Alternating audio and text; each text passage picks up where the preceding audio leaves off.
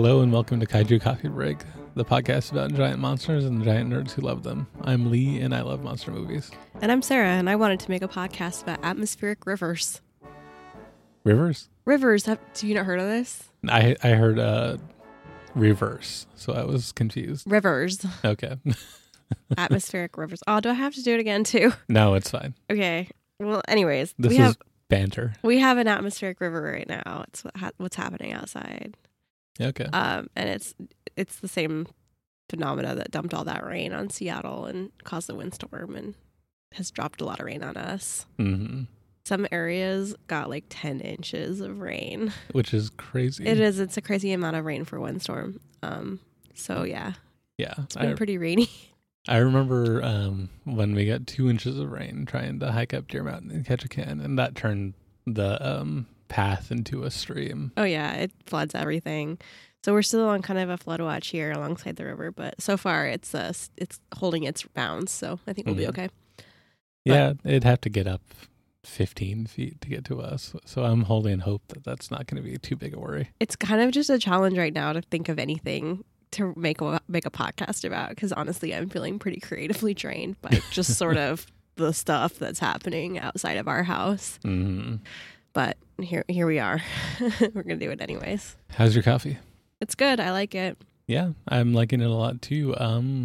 Looks like we are drinking Heritage Coffee Roasting Company from Juneau, the Lodge Blend. Yeah, this is the last of the coffee that I got you for your birthday. Yeah.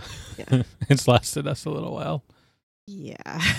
Well, I mean, Starbucks was doing that free coffee for healthcare providers for a while there. So I got some free coffee that way. Yep. And then Christmas happened and we had like 4 extra bags of coffee. Oh, that's right. We did go through we're still working on the holiday one from Skyana. Yeah. We got a lot of coffee in the house right now, but that's good. Yeah. Means we're well stocked. Yeah. Lots of good stuff to talk to you about. What do you think of this Lodge Blend, the light roast one? It's good. I don't need to add cream or sugar or anything to it. It just tastes good as it is. Yeah, I think it's got a nice flavor. I still like cream and sugar because I am a scrub, but whatever. It's fine. All right. Do you want to get into it or? Yeah. Is there anything else? Any other bits of life news? Anything you want to talk about? Well, aside from the cat struggling against me to get her collar off for the recording, Is that life news? It's cat life news. Oh boy. Well, I don't know. Everything's pretty much fine here. We're just trying to stay socially distanced. Yep. Looking at my Facebook memories because not last year, but 4 years ago at this time, we were on our first trip to Japan. So. Yep, I was doing that too earlier and kind of narrating it. I know it almost makes me kind of sad though. Like we're just here. Mm-hmm. That's like the most I can say about myself right now is I'm physically present. We're making it through. Yeah, we're going to survive this. I got my first vaccine. Yeah, how are those superpowers?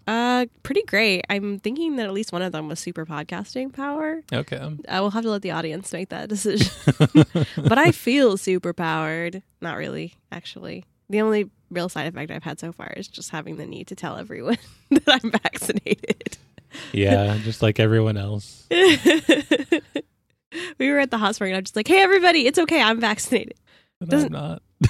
Lee's not. He's a plague ridden. I'm too young and healthy to get vaccinated still. Curses.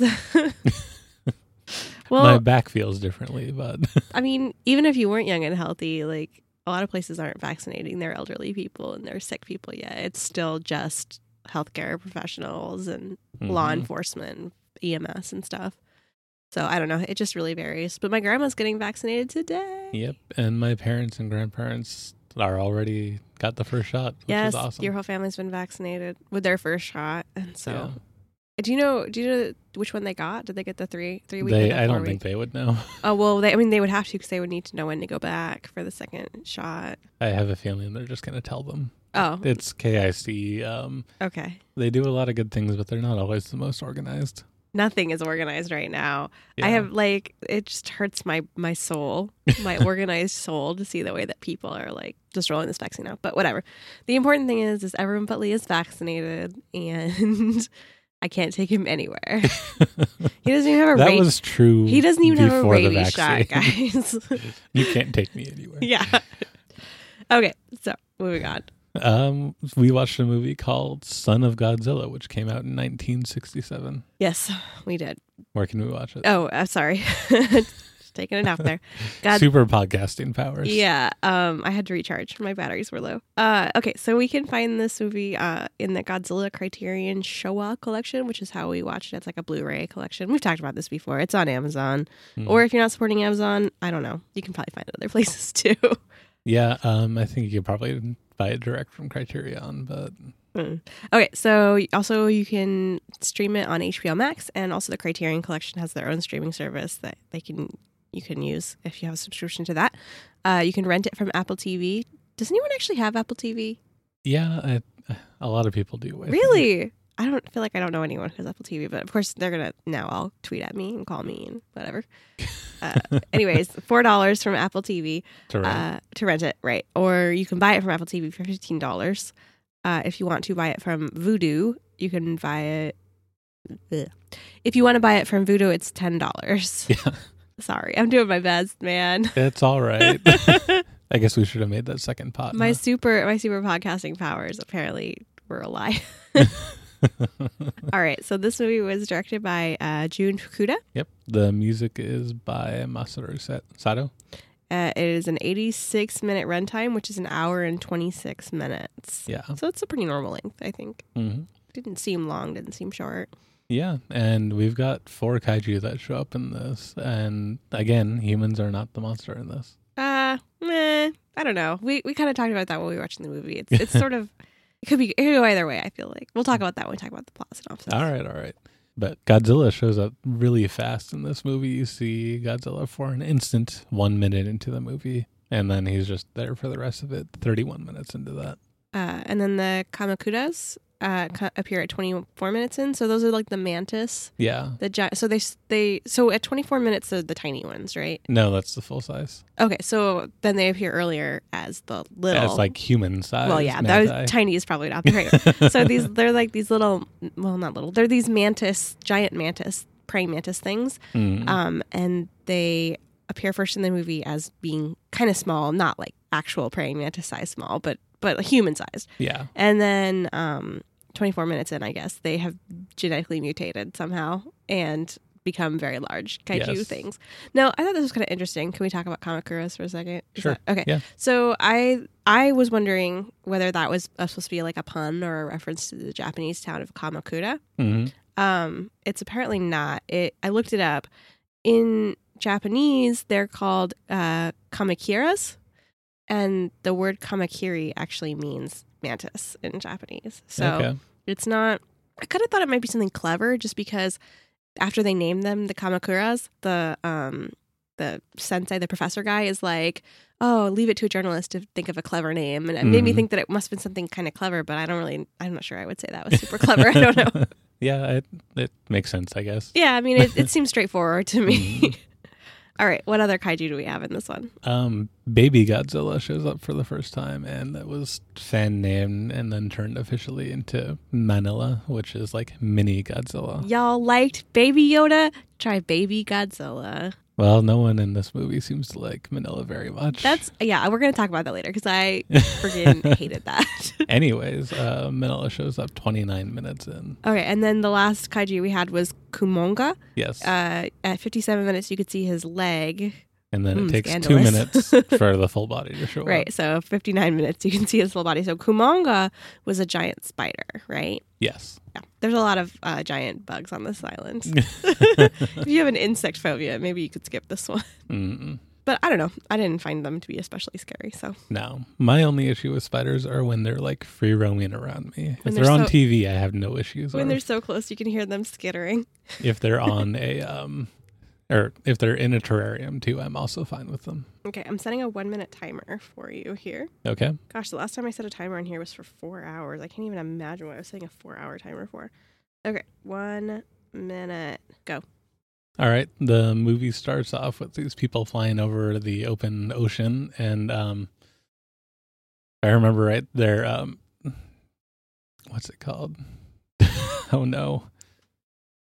Their sensors and stuff start getting messed up due to brain waves for whatever reason. And And then they see Godzilla heading for Sogel Island, which is where this movie takes place. And then jumps over to these people that are running what are seeming to be like black market or underground tests on this island. And they see this guy jump out of a plane and lands, and it turns out to be Goro Maki, who is a journalist who's there for a story, but not much. Yep. And then weather changing stuff, and I have failed so hard, and here is the last of it. I am not good at that timer. I don't know. You usually do better than that. I guess I needed more coffee. You spent too much time thinking about the very beginning, I think. I lost the word for radar. Radar. Radar was the word I was looking for. Sonar, but either way, like they were in the sky. So the idea that sonar would pick up brainwaves is sort of bonkers. Mm-hmm.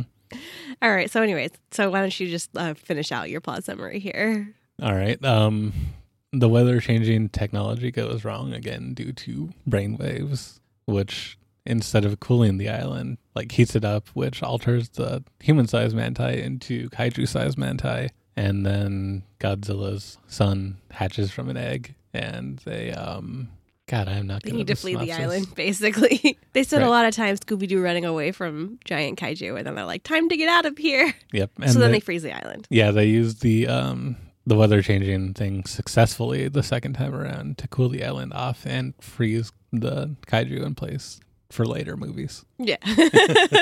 Okay. Anything you want to add to that? No, that was fine. I got listener feedback that they didn't like it when I corrected you.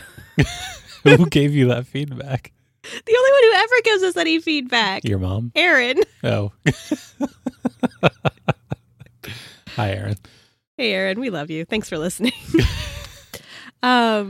Okay, so who's in this movie then? We've got Akira Kubo as Maki Goro.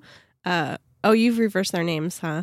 This is the way they were in the Wikipedia. Oh, I see. It was okay. It was past midnight when I put this together. So this is like English standard names where the first name comes first and the last name comes last. Because he was called Goro Maki in the movie, so just change it around. Oh my goodness. Okay, so we've got Akira Kubo as Goro Maki.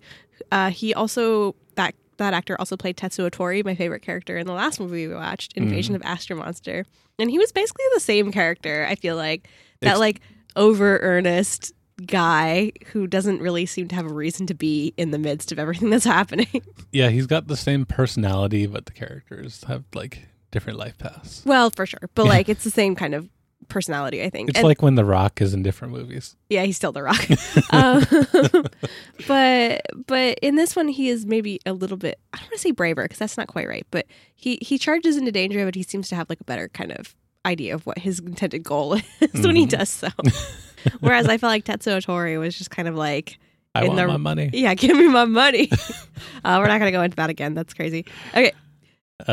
Beverly Maeda plays Seiko Matsumiya. All right. We've got Tadao Takashima as Professor Kasumi. He also played Osamu Sakurai in King Kong vs. Godzilla. Oh, the Bongo Man. Yeah. The Bongo Man is all grown up, and now he's got fake gray hairs. Yep. They painted gray into his hair to make him look older.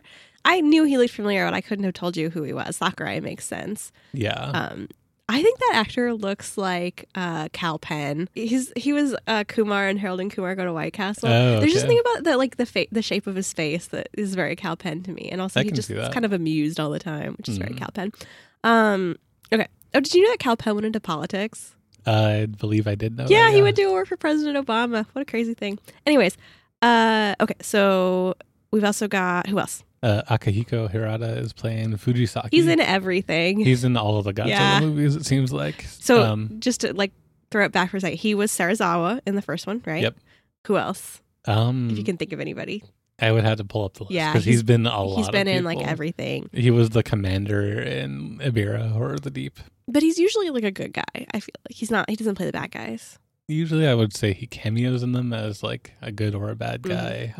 This time he is a main character for sure. Yes. He was kind of like the reliable, dedicated employee on the base. Mm-hmm. Next to like, and he was kind of friends with the professor. Yeah, he's like the number 2 guy. Mm-hmm. Yeah.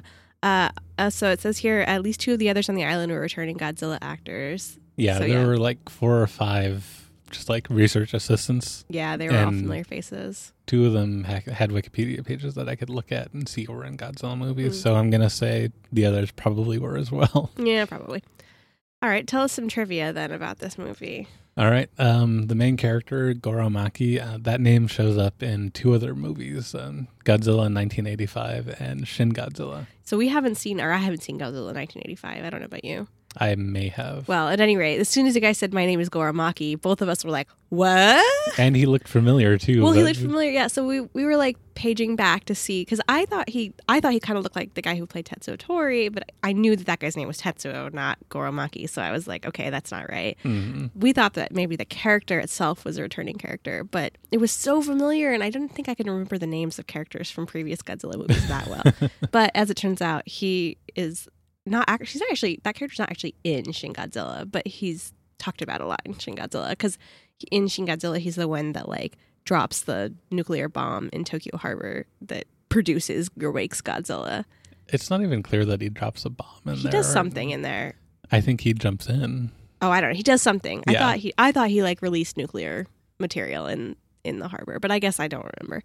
Whatever the case may be, he's the one that awakens Godzilla. But you never actually see him in the movie because he's died, like, in waking Godzilla. They find the boat that he was on, and the shoes were and, like, left a there. Suicide note, basically. Yeah, that movie's a lot darker than these ones. Okay. At least the generation that we're in right now, yeah. Yeah. So this movie was made partially to appeal to the date crowd, and they expected Baby Godzilla, a.k.a. Manila, to appeal to teen girls. Yep. Well, I'm not a teen girl, so that explains why I was like, stop, no, the whole time. Everyone was just so mean. Mm-hmm. Okay. Yep. And this is the first time somebody else played Godzilla. Haruo Nakajima is the person who normally plays them. And if he didn't always play them, I would probably put him in the actors played. But this time they needed someone in the suit that was much bigger than him, so that they could make the size difference between Manila and Godzilla to look that much more. You mean they didn't use little toddlers in the Manila suit? No, they used a little person for that. Oh. Yeah. Okay. But yeah, the 2 actors that they used, I guess one of them was a baseball player, but they were the both of them were big people. Yeah. Okay. So this movie was set entirely on a fictional island in the South Pacific called Solgal Island. Yeah. And they this movie actually did a fair amount of like lore related to Solgal Island, and the lore was that this had been occupied by the Japanese during the war, and then they had left at the end of the war, but one anthropologist or archaeologist had stayed behind with his daughter. Yeah, Matsumiya, and he died. Yeah. And so his daughter had just been living on the island for all that time. For 7 years on her own, yeah. So what did you love about this movie? Let's start there. So this movie was fun. Like, it didn't have any of the weight of previous Godzilla movies, but it wasn't bad either. I just enjoyed watching it. Yeah, I can agree with that. There was some parts of it that I was like, this seems over too much. Like every time Baby Godzilla got beat up, I was just like, oh, come on. Mm-hmm. But otherwise, yeah, I agree. It was just sort of a romp. It was fun. Yeah. It wasn't weird like Ebirah. Ebirah was like weird surfing theme. Yeah, that was strange. But I did like Ebirah. But this one was I would say this was almost like a great value brand Godzilla movie. Like it was fine. It worked fine. Yeah. It was nothing special. Yeah, and I didn't put it in here, and I should have. And you always get on me. I know. I put this together past midnight when I was falling asleep. But something I really liked, and it follows into my next point, is just the characters in this. They were all pretty solid. Yeah. Goromaki, you know what he was there for and what his goals were.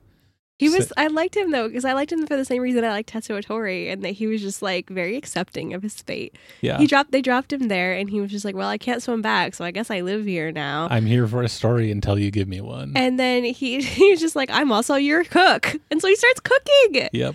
Like my favorite scene in this whole movie, and like this is gonna be the teenage boy coming out in me, but like when he goes to rehydrate the vegetables, which they're all eating rehydrated vegetables. I don't really know what that is. And it was lettuce, so that doesn't make any sense, but whatever. He goes to rehydrate them in like water, and one of the other guys is like, where'd you get that water? And he's like, oh, it's the bath water, but it hasn't been used yet.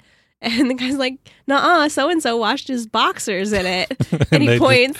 They both just stare at it. They're staring at it. So then this other guy comes up and he's like, "Oh, let me try some of that," and has it. And he's like, "Yeah, extra seasoning." And they don't actually let him eat it. Oh, they don't? I think they ate it later, didn't they? I don't think so. I think they did. I think they threw it out. I think it was implied that they were going to eat it.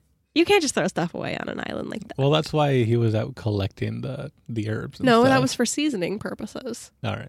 Whatever. Anyways, I just love that little moments of slapsticky humor like that I did enjoy in this movie. Specially seasoned lettuce. Yeah. But that's why I liked Goromaki, because I feel like he was almost the person we should all aspire to be in a Godzilla movie, of just like, wow, that was crazy. Anyway. Yep. And the guy who played Professor Kazumi, like, that character was also very solid in what he wanted. He wanted to fight global warming. It was like global hunger, I think, specifically. Well, cooling down the world so that they could grow more vegetables. Well, I just want to make sure that like we send the right message here, because it was not about global warming. The idea was supposed to be that like we can't grow anything in like African deserts, and so the idea was that if you could alter the weather, you could make those areas, arable, and you could actually grow stuff on them. Mm-hmm. Which isn't to say that I don't think we should talk about global warming. I just don't want to cite global warming where it doesn't exist. Yeah. And honestly, like, we're going to talk about this in my Sarah Science Hour, because there's more science behind this than you probably would think. Mm-hmm. Yeah, and Fujisaki was also just like a believer in that. He did everything he could to help make sure that the professor could do what he was there to do. Yeah, up to like sabotaging the radio system so they couldn't so no one could get off the island so that they could continue their research, which is super unethical. But I think that one thing I kind of liked about this movie, or I thought was kind of interesting about this movie, was that the previous one we watched, the Ebirah Horror of the Deep, there was a questionably legal, installation on an island, and they were bad, right? These guys, I was wondering if they were going to be bad, because it seemed so shady. And it's the same team putting those two movies together. Yeah, so. But these guys were actually they were there for a good reason. They actually wanted to help the world. They were just keeping it on the down low because their technology could be used to hurt people too, and they didn't want that to happen. Right. Yeah. It's very Spider-Man-esque. Can't let this technology fall into the wrong hands. Yep. Okay. So, is there anything else that you loved about this movie that you want to talk about? Yeah, the last point I wanted to make was Godzilla movies can be very hit or miss with the female characters in it. Oh, yeah. I liked Sayako. Yeah, she was very good. Like, she survived 7 years on this island on her own with, like, no one else. Mm-hmm. Giant mantis around. She was pretty competent. Yep. Like, she saved them a bunch of times. She always knew, like, which herbs to use to take care of them and, like, that kind of stuff. Yeah, she saves all of them a couple times, like when they all get stricken with this like island fever or something. Yeah. Yeah.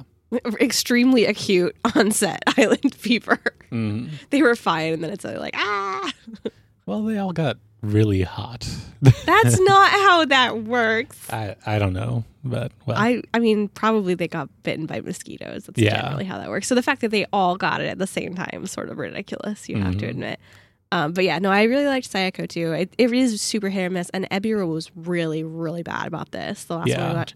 So the fact that they kind of, I don't know, sometimes I feel like they listen to my complaints. I know that doesn't make any sense. So it's just like, yay. Well, maybe it's just the reactions that you're having were also the same ones that people had watching the movie. Probably, yeah. I honestly don't even remember the name of the woman in the last one. I would have to look. Yes, but Sayako was great. I liked her a lot. They originally said she was a native woman, and then they realized after like finally tracking her down and talking to her that she was actually Japanese. Yep. Which I again appreciate that, like, this is not a native person that magically knows how to speak Japanese. Yeah. And the last thing I wanted to point out about her character is that she's always packing a big knife, and at one point throws it at Goromaki when she thinks he's stealing from her. Yeah, well, he did break into her house, but on the other hand, she stole his clothing. I think he fell into her house. Like, he was running from the mantis, and she walks in, and he's, like, passed out on the ground. I was very, like, confused by what she said when he broke into her house, because she stole his shirt from the clothesline. Mm-hmm. This, like, bright red Hawaiian shirt thing that he had that was kind of dopey, but very, very Goromaki, I would argue. It fit the character. It did. And she's like, this can't be yours. Men don't wear red. Yeah, that was weird. It's like, what? But I guess you have to, like, remember that she hasn't really had any contact with anyone in a long time. Mm-hmm. And she's been wearing red the whole time, so maybe she's just like, red is my color. Yeah. Only for me. I don't know. It's very weird. All right. What didn't you love about this? Okay, so I didn't like how this sounds kind of pathetic, but like all the other kaiju were so mean to Baby Godzilla. And it wasn't even so much that they were mean to Baby Godzilla, which I can understand, but it felt like the movie was kind of mean to Baby Godzilla.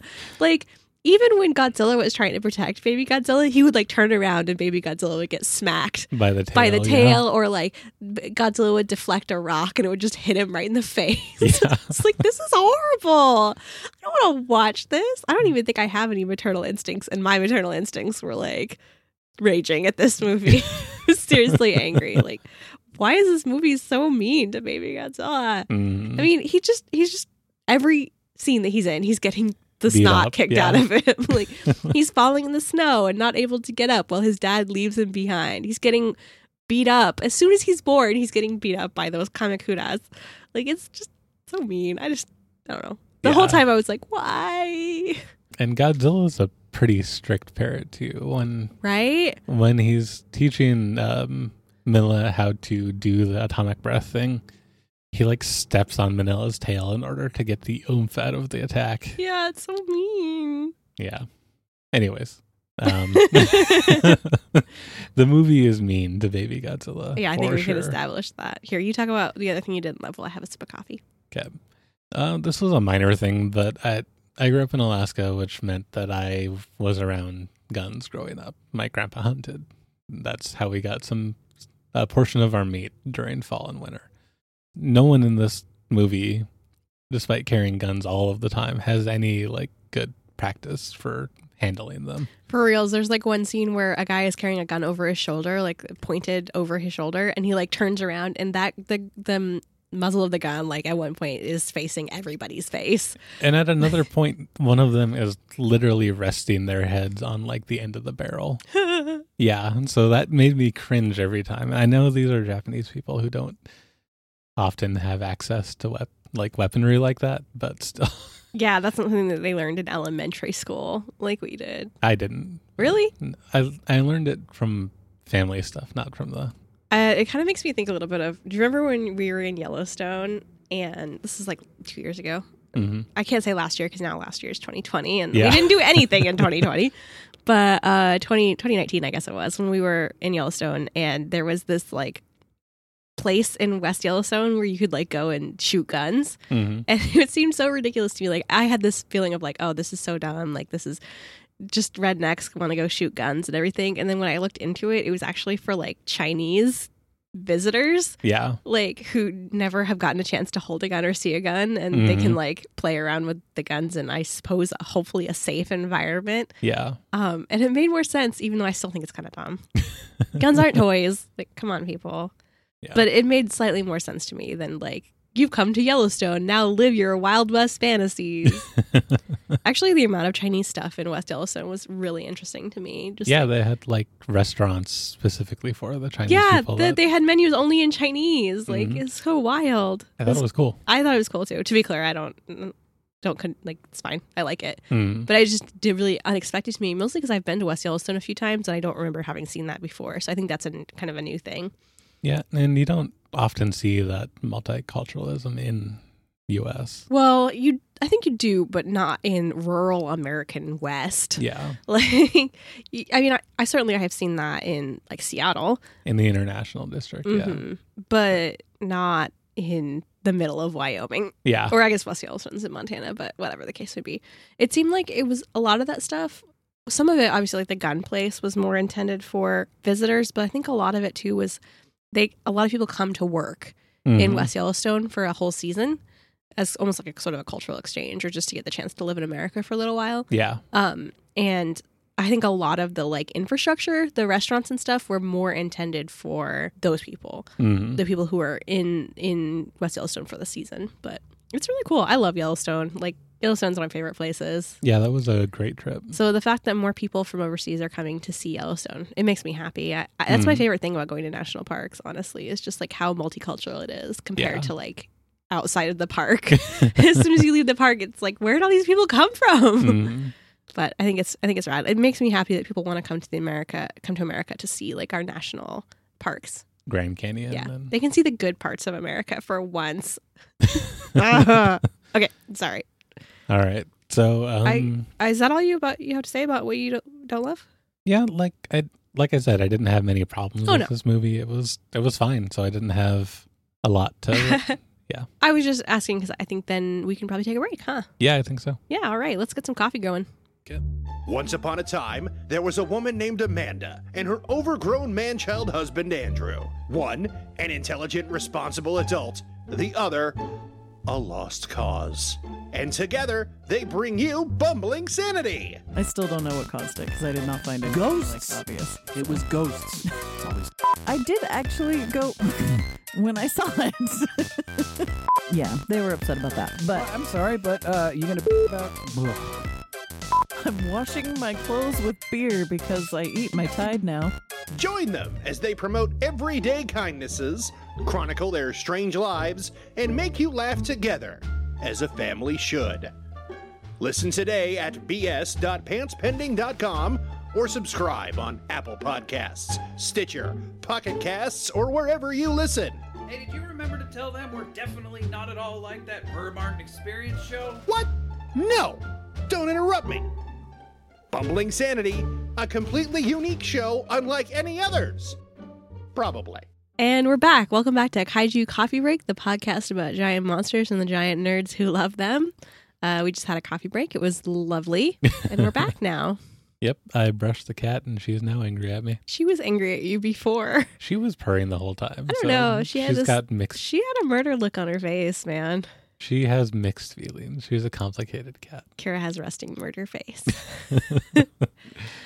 I'm sorry. Yep. So we got a new sound system. We did. Oh, are we doing banter again? Yeah. Okay, sorry. Well, we forgot to talk about it during the banter earlier. Yes. Now that we're both more awake. We got a sound system. Actually, Lee, you should tell the extended story of the sound system. So I like to research what I get before I get it to a fault. Lee is prone to analysis paralysis. So I found one that I liked that was sold by Best Buy. You know? Wait, wasn't there another one before this that you had picked out that didn't work out too? No, I never got to the point of ordering it. But it was unavailable, like when you were going to go order it, right? Yeah. Yeah. So he picked one out. I was like, finally, I gave him permission to like pull the trigger because he was researching all of these different aspects of it. Like, is it does the subwoofer push sound down or out? Does it have Bluetooth connections? How many different like additional speakers does it have? Like So all these different factors. Originally, I wanted like 2.1, which is soundbar plus a subwoofer, but because of the way that our house is constructed, I didn't want one that downfired because I worried that would just vibrate everything. So we decided to go with 1.98 instead.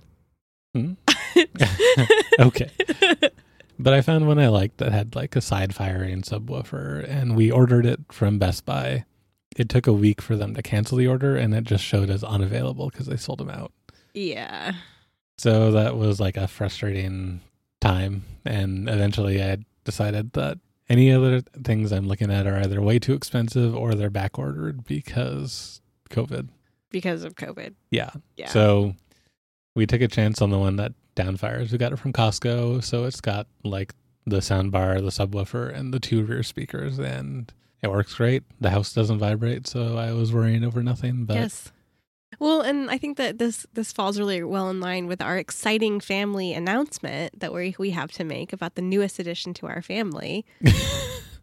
Don't give people a false lead like that. Tell them what it is. It's a PS5. Jesus.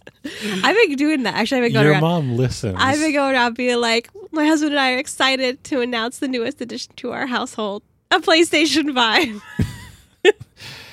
Your mom will hate you if you do that to her. Oh, come on. My mom knows that I would tell her before I announced on a podcast if I was pregnant. Jeez. Yeah, we managed to get a PS5 pre-order from GameStop, and hopefully What's this week?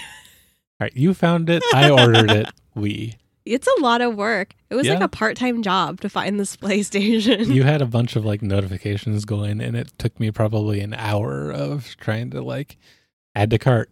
It fails. Refresh. Try a different site. Try a different listing. And Eventually we did get it. So Yes. It's pre-ordered now, so Yeah. we hope every day we wake up and check the GameStop site, like, oh no, are they going to cancel it? Especially when they canceled the soundbar yesterday. There was this moment of like, oh no. well, it was twofold yesterday because I got the cancellation thing for the soundbar, and then I got your gift card is ready for the cost of the whole thing. Yeah, because we got a bundle. Yeah, it was a bundle, and the gift card was supposed to be $20, but instead it showed me the full price, and I'm like, what the heck here? Oh boy, I would have seriously unleashed the Sarah rage if they had canceled our pre-order and then just given us a GameStop credit for the almost $800. Like, no, actually.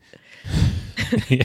But it's still out there, still kicking, and we're hoping to get the PlayStation at the end of the month. So that's very exciting. What are you going to play first? Miles Morales, probably. Oh yeah, because that's included in our bundle. The bundle we got came with Demon Souls, right? Demon Souls, yep. Miles Morales, 2 controllers, which is good because there's 2 of us, and a $20 gift certificate, which is so far the only thing we've gotten back. I feel like we should use that money to get the media remote because our remote for our TV has catastrophically failed in a structural sense. Yeah, as much as I like the TV and the soundbar, the remote for the TV is exceedingly frail. The cat has decided, like, the cat has placed a target on it, and the cat will knock it off the sofa or off of the table, and it will go crashing to the ground, and then the batteries pop out, and the back plate isn't really attached anymore. Yeah, it's broken in 2 places out of the 3 that holds it on. And the rubber buttons, like, will kind of push out of the frame. Oh, it's so bad.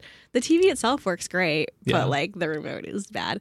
And it's kind of wild because it's not that hard to get just a universal remote, but for whatever reason we just don't. Well, we make do with what we have until we can't anymore. Yeah, that's kind of the Sarah and Lee way. But at any rate, so yes, we are getting a PlayStation 5, and we're very excited. I'm going to play Ghost of Tsushima. Yep. And Lee's going to play Miles Morales. And then I'm going to play Ghost of Tsushima again. Because that game is great. Yeah, I'm looking forward to playing it. I've been putting it off because I kind of wanted to play it on the PlayStation 5 for the better graphics. Yeah, well, when Seneca got it for my birthday, I couldn't really wait anymore. So. Yeah, that's fair. Thank you, Seneca. Yes. All right, so let's take it back in. What was ridiculous about this movie? Oh, we watched Son of Godzilla. Yeah. In case you missed that. It's still the title. Yep. So our introduction to Goromaki is kind of ridiculous. Like, the research people see a plane go by, and they're like, ooh, supplies, and they go out there, and it's a guy and his luggage. And he's like, okay, you can take my luggage now. I'm a reporter. I'm here for a story. Deal with it. Yeah. Well, there's no way to get rid of him. Yeah. It's sort of kind of ridiculous that these people are there with no way to escape in an emergency. You'd think they'd have a boat or something. Yeah. Well, they had a life raft, and that was it. Yeah. Whatever. But yeah, that is one heck of an introduction. Just jump out of a plane and go hey guys, I'm here now. Hey guys, I know you're expecting chocolate, but instead it's me. Hi. Yep. This isn't coffee. Yeah. Anyways, I agree. That was a really, really gutsy move for him too, to just jump out of a plane and be like, I'm here now. I'm ready for my story. Yep. It is kind of out of left field. I know a lot of journalists though, and those people are crazy in a good way. So maybe it's realistic. I don't know. Mm-hmm. I can sort of see Cameron doing that. Just being like, aha, you will tell me the story. Mm-hmm. Gotcha. You can't get rid of me. Yep. I'm going to make lettuce with your underpants. God, that is so weird. Out of context. All right. So my next point, you kind of talked about a little bit. Manila takes a lot of damage in this movie. The mantis, when they first crack open the egg, are just hitting him while he's rolling around on the ground. And he's screaming in terror. Yeah. The Godzilla or the baby Godzilla noises are so pitiful in this. He's always constantly crying for his dad or his mom, as it probably should be. And crying in pain. It's terrible. Yep. At one point, Godzilla kicks a rock as his wont. At the mantis catch it, pass it back and forth in each of their claws, and then fling it right at Manila's face, and it just knocks him down. It's so horrible. He didn't do anything to anyone. Yeah, he just wants to be there. Yeah, he just wants to eat fruit. Yep. And chill. Yep. Instead, he's just getting beaten down by everything that shows up. Yes. It's horrible. Okay. We don't want to spend any more time talking about that. Well, the spider shows up too, and he's trying to fight the spider, and the spider just like wraps it in silk. And Yep. The spider is a silk. It's like the same thing. It's even the same sound that Mothra makes when it sprays silk. Except it's not a good character. I thought that the spider looked a lot like the kind of spider that we've actually seen in Japan. I can't remember exactly what they were called. Here, you can talk about it for a second. I'll look it up. Well, I'll just wait because your typing gets picked up. I think that Kumonga, it's Kumonga, right? Yeah. Is based off of a spider called the Joro spider. It's a Trichinophila clavata. It's an orb weaver spider that's common throughout Japan. It looks like they found the first known occurrence of it in 2015 in the United States, but these spiders are really common in Japan in the summertime, and we saw them a lot. They're huge. They're cool looking too. Yeah, they're not aggressive, so that's nice. But the first time I saw one, I freaked out because they are quite large. Yeah. And they're everywhere. They're like, I think probably what I would say 2 inches from the end of the butt to the face. It says, due to its large size as well as the bright, unique colors of the female Trichinophila, the spider is well favored in Japan. Actually, there's a mythological species or a mythological creature based on it as well. I would believe that. Jorogumo. It's a yokai that can shapeshift between a spider and a woman. Sometimes people actually write it using the characters that mean entangling newlywed woman. Oh boy. We don't need to get into that too much. But yeah, so there's also a yokai based on this, which actually makes sense because a lot of times these creatures are based on yokai. Yeah. By the way, if you're interested in yokai at all, I really recommend you listen to the episode of 99% Invisible about yokai. It's really interesting how the yokai have kind of entangled themselves in Japanese pop culture and thus in American pop culture in a way that like we don't have the context in America to necessarily suss out without understanding Japanese culture. Like, do you know what I mean? Yeah. Like we kind of have the inklings of all of this, but without the context. So like it's hard to understand exactly where Pokemon came from and where like mascots, how everything in Japan has a mascot. Yeah. And in that episode, they talk a lot about yokai and kind of how they inform Japanese character culture. And I think it's really interesting. So I'm just going to plug that really fast. Everything has a mascot. Everything has a mascot. Yes. Well, and it's an interesting listen now too, because it is during the pandemic they made it. So they talk about Amabie, the kind of pandemic mascot. She was like a mermaid fish woman. And the legend is that she came to Tokyo during, I think it was a cholera outbreak, and had said, like, in times of plague, show people my picture and it will give them hope. And so for a while, before we all got exhausted and didn't want to think about COVID anymore, there was like a big movement in Japan of like, you know, let's all have pictures of Amabie and use her to cheer us up and stuff. So anyways, we can get back to what we were talking about. Point being, I do think that Kuronga is based on that particular kind of spider, which you can look up pictures of it. It's pretty interesting. Apparently you can find them in Georgia now, so watch out, Georgia. All right. But they are maybe toxic, but they never seemed aggressive to me. So yeah, they were pretty chill. Like you saw them a lot. And it looks like they spin webs that are useful. They're silk spiders. So there you go. Cool. Kind of interesting. Yeah. Back to your regular. That was not Sarah's Science Hour. We do have a Sarah's Science Hour coming up here. That was just me talking about spiders because I like bugs. My last point for what was ridiculous is the weather changing technology, which I think you're going to get into. I am, yeah. But yeah, the means by which they did it seemed very far-fetched, but I guess I'll find out how close to reality those are soon. Closer than you think. All right. Did you have anything that you thought was awesome in this movie? I liked this movie. I mean, I don't know about awesome. I think I talked about what I loved. And sometimes, if I'm being completely frank, I have a hard time understanding what I loved and what was awesome. But yeah, I mean, I think there was a lot of kaiju and they looked good. Godzilla looked good. The mantises looked really good. Yeah, I think that the hard plating of the mantises really lends itself well to costume making because it doesn't have to bend the way Godzilla's suit does. Yeah. Because when it bends, it looks funny. But when it's hard plated and it's jointed, it's much easier to produce like a more realistic looking outfit for them. And so I did like that. I think the mantises looked really good. Yep. And Kumonga looked great too. And it was fun to see that he was obviously a spider that I was already familiar with. Yeah. And I thought those two designs were really cool.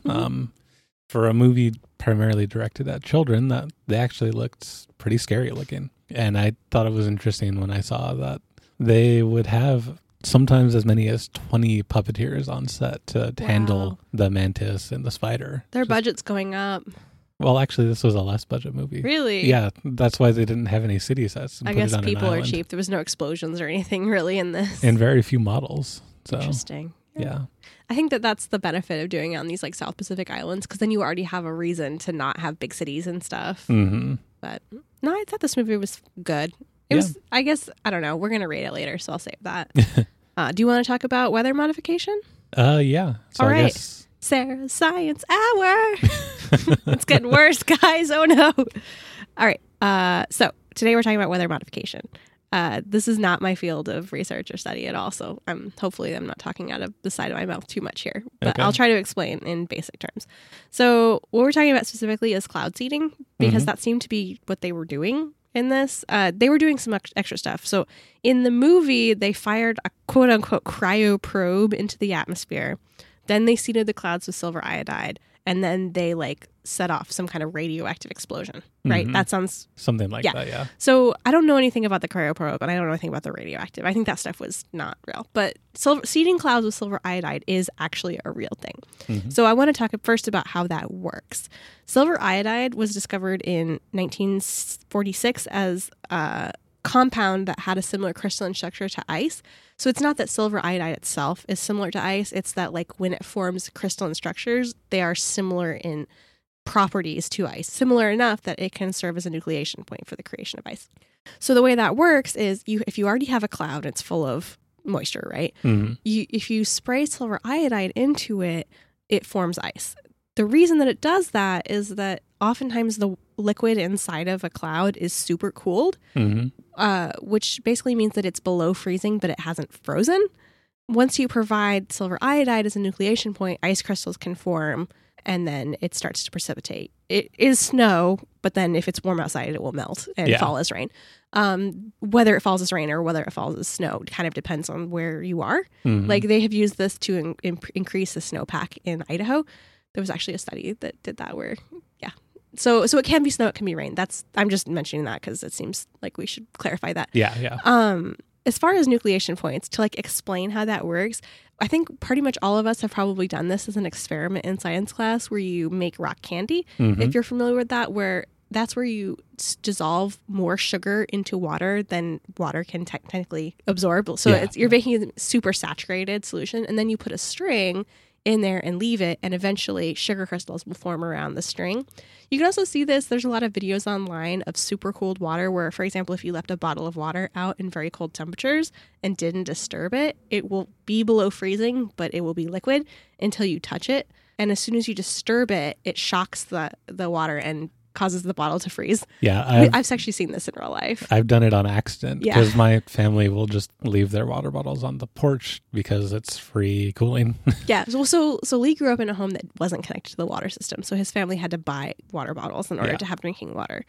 Because in Alaska. Yep. The cistern was not great to drink out of. You don't want to drink out of that because it's like got gunk in the bottom of it and it came off the roof. And some bleach. Yeah, that's just not good for drinking. Good for showering, good for flushing toilets, not good for drinking. So, and I've seen this too at Lee's house where like you step outside and you grab a bottle of water. If it's cold outside, it might look liquid, but as soon as you touch it, it freezes. Yep. And you can find a lot of videos of this on YouTube too. This is a really kind of popular subject for YouTube videos. It's also like a parlor trick too. It is basically, yeah.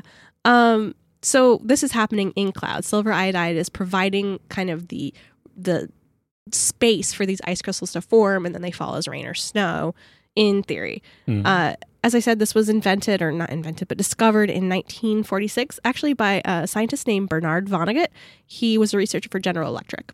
Okay. Now, that name may sound familiar to you.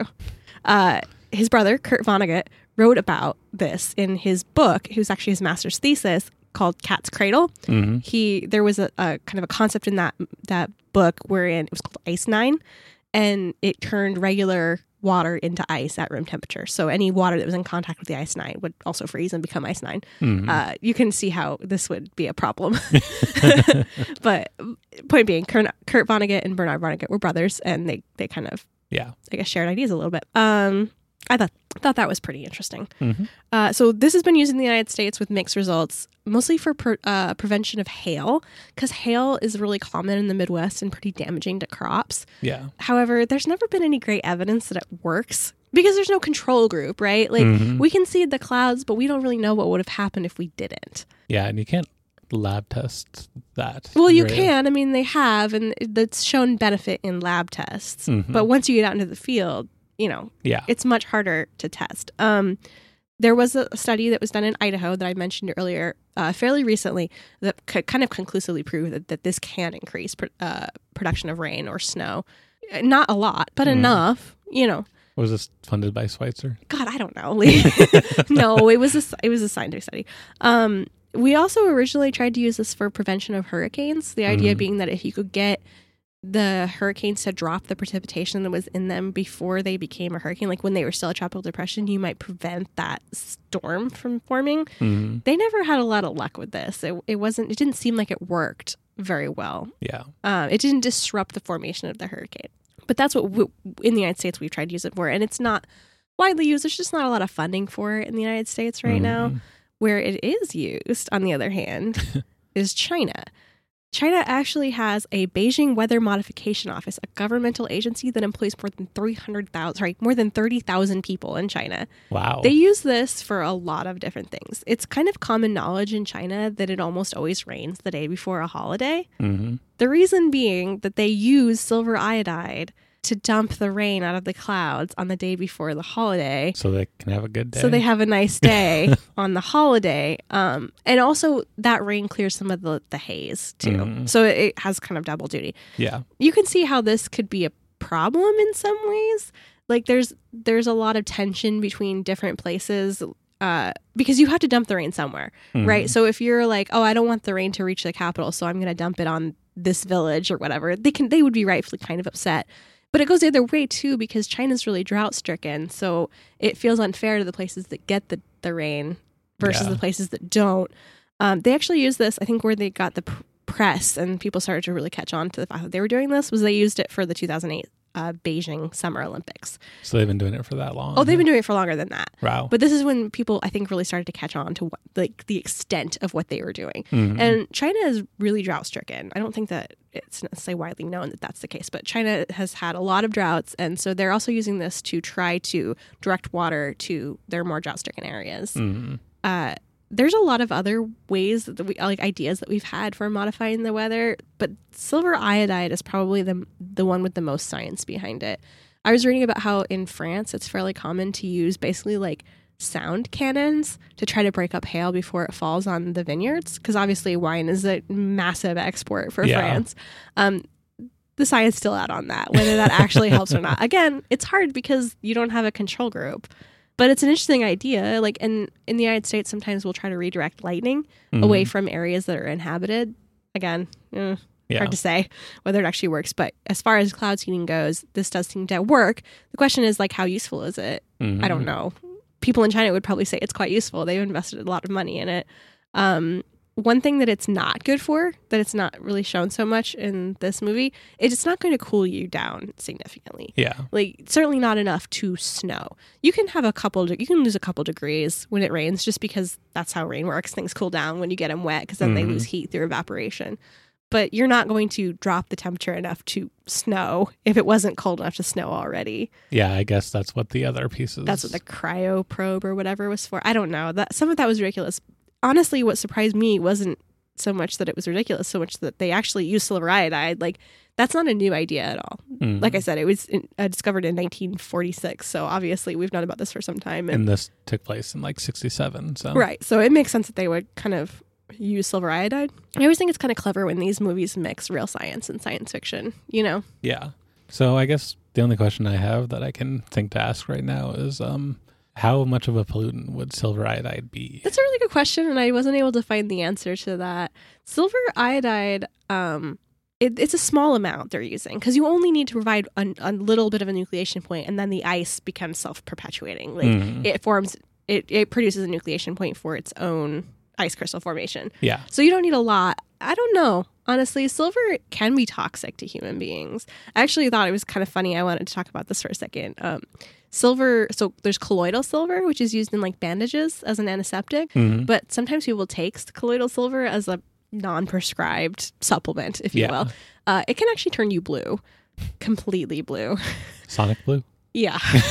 So obviously physicians don't recommend taking that, but it is available, commercially. As far as from this, I don't know. When I was researching it, what I found was the suggestion that if we stopped doing this, it would probably be worse than the pollution caused by the silver iodide. Gotcha. Do you know what I mean? Like, 'cause we are cooling the planet slightly by doing this. So it's better to keep doing it, especially when like the world's largest country is doing it pretty widespread. But I don't know. That's a good question. And that's what I wondered too. It was like, is it really safe to be to be like crop dusting people with silver iodide all the time? The truth is we're not going to know. Not as long as China's the only one doing it, because they're not going to tell us. Yeah, right. That's true. But yeah, I thought this was pretty interesting. What do you think? No, it definitely was. I didn't know I had heard cloud seeding, but I thought that was just like a theory kind of thing. I didn't know we actually put it to use. Yeah, we do it. Not so much here in the United States, but sometimes, occasionally, we can do it. It seems like in the United States, it's still more of a scientific theory, like something that we mostly do through testing. But I have a couple of linked articles that we'll put in the show notes, and one of them is from Scientific American, and it talks about the work that a scientist is doing who is studying it in Reno, Nevada. And they're talking about kind of the Great Basin area. So if you can imagine, the Great Basin is a depressed area of the country that stretches from Nevada and into Utah. Yeah. It's Great Basin National Park is there. Great Basin doesn't actually have any like natural water flowing into it. Like it's an isolated area in terms of water. So there's water sources inside of it, but it's not. It's almost a closed system. Yeah, it's almost a closed system is a good way to think about it. So this is obviously an ideal place to study cloud seeding. Yeah. Right? So if you're interested in that, I would recommend kind of coming and reading through some of the sources that I'm going to post in the show notes, because I think it's pretty interesting stuff. And I don't feel like I'm super qualified to answer like a lot of questions about it, but I just wanted to bring people's attention to it because it's pretty interesting. Yeah. Did you have any other questions about it? No, I don't think so. I'm like the most I had ever seen as far as like that is the snow machines they had up at Schweitzer. Well, that's completely different. Yeah, I know. I completely understand how those work. Yeah. Weather modification sounds like sci-fi stuff. Oh, absolutely. Yeah. Those snow machines also confuse me, because to me a snow machine is like a device that you use to travel across the snow, aka a snowmobile. Yep. These are snow making machines. Yes. But yeah, so I think that's it for Sarah's Science Hour. All right. Do. The end. So I had one quote that I wanted to bring out of this movie, and it's something that I think you enjoyed a lot. When the manti are hitting the ground. And can I pause you? Is manti really the correct plural for mantis? I have no idea, but I like it. Okay. But anyways, I will change it up. What are they called?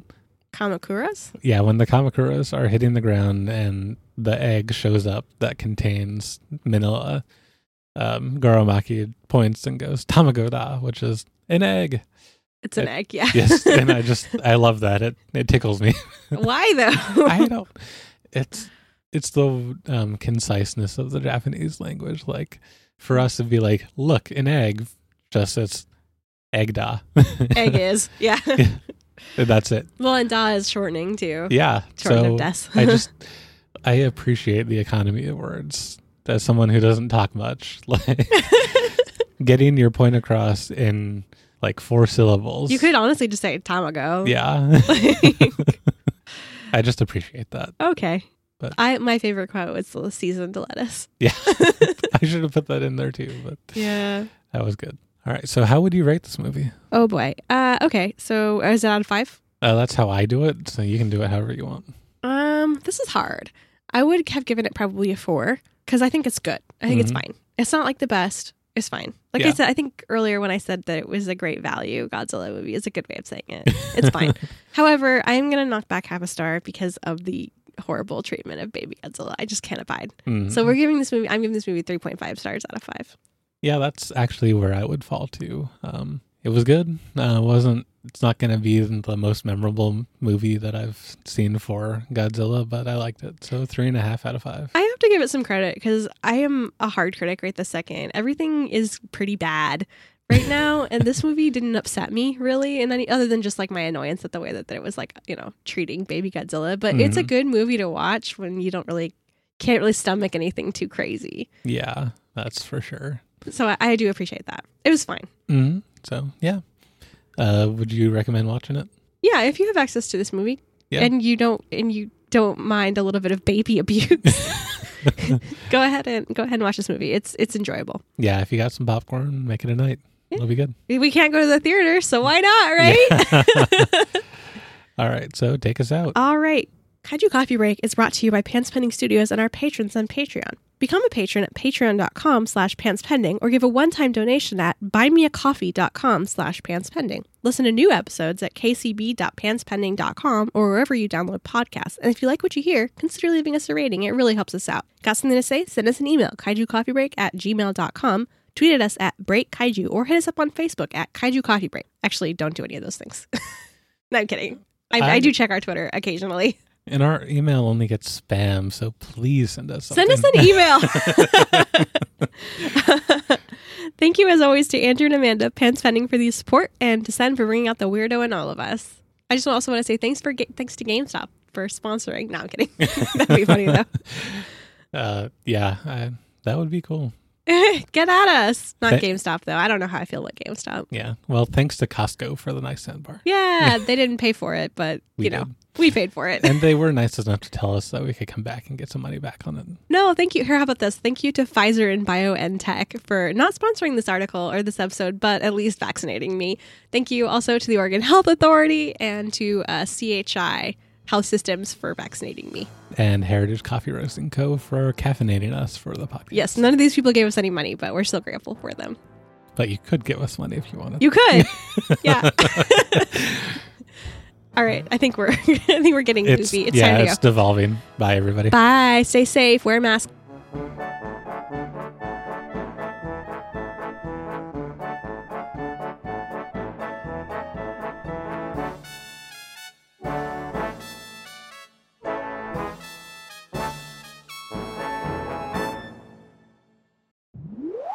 Is this just a situation where you're going to cut a bunch of our blurbs out of context? No, because then there would be blisters in awkward places, which would be terrible. Oh, here we go. That is the dirtiest thing I've ever seen. Listen to the Nerd with Adam, Will, and Amanda. Why did I get top billing? I don't deserve top billing. Because out of the two of us, you're the one she likes better. Oh, man.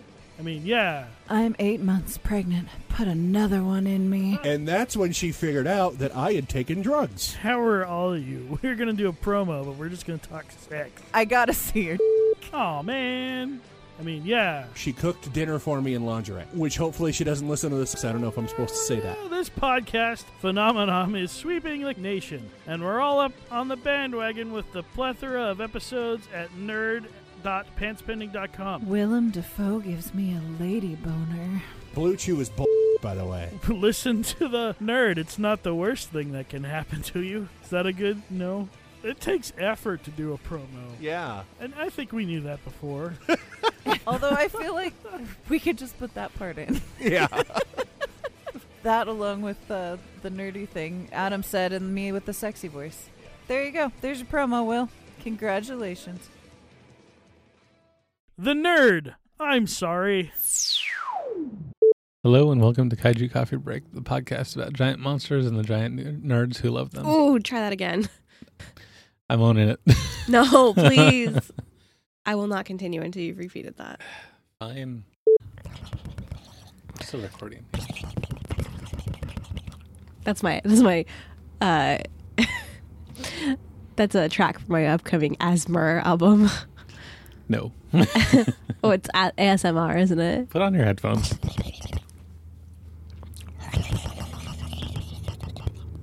Bring us back in, or I'm going to put that into the outtakes.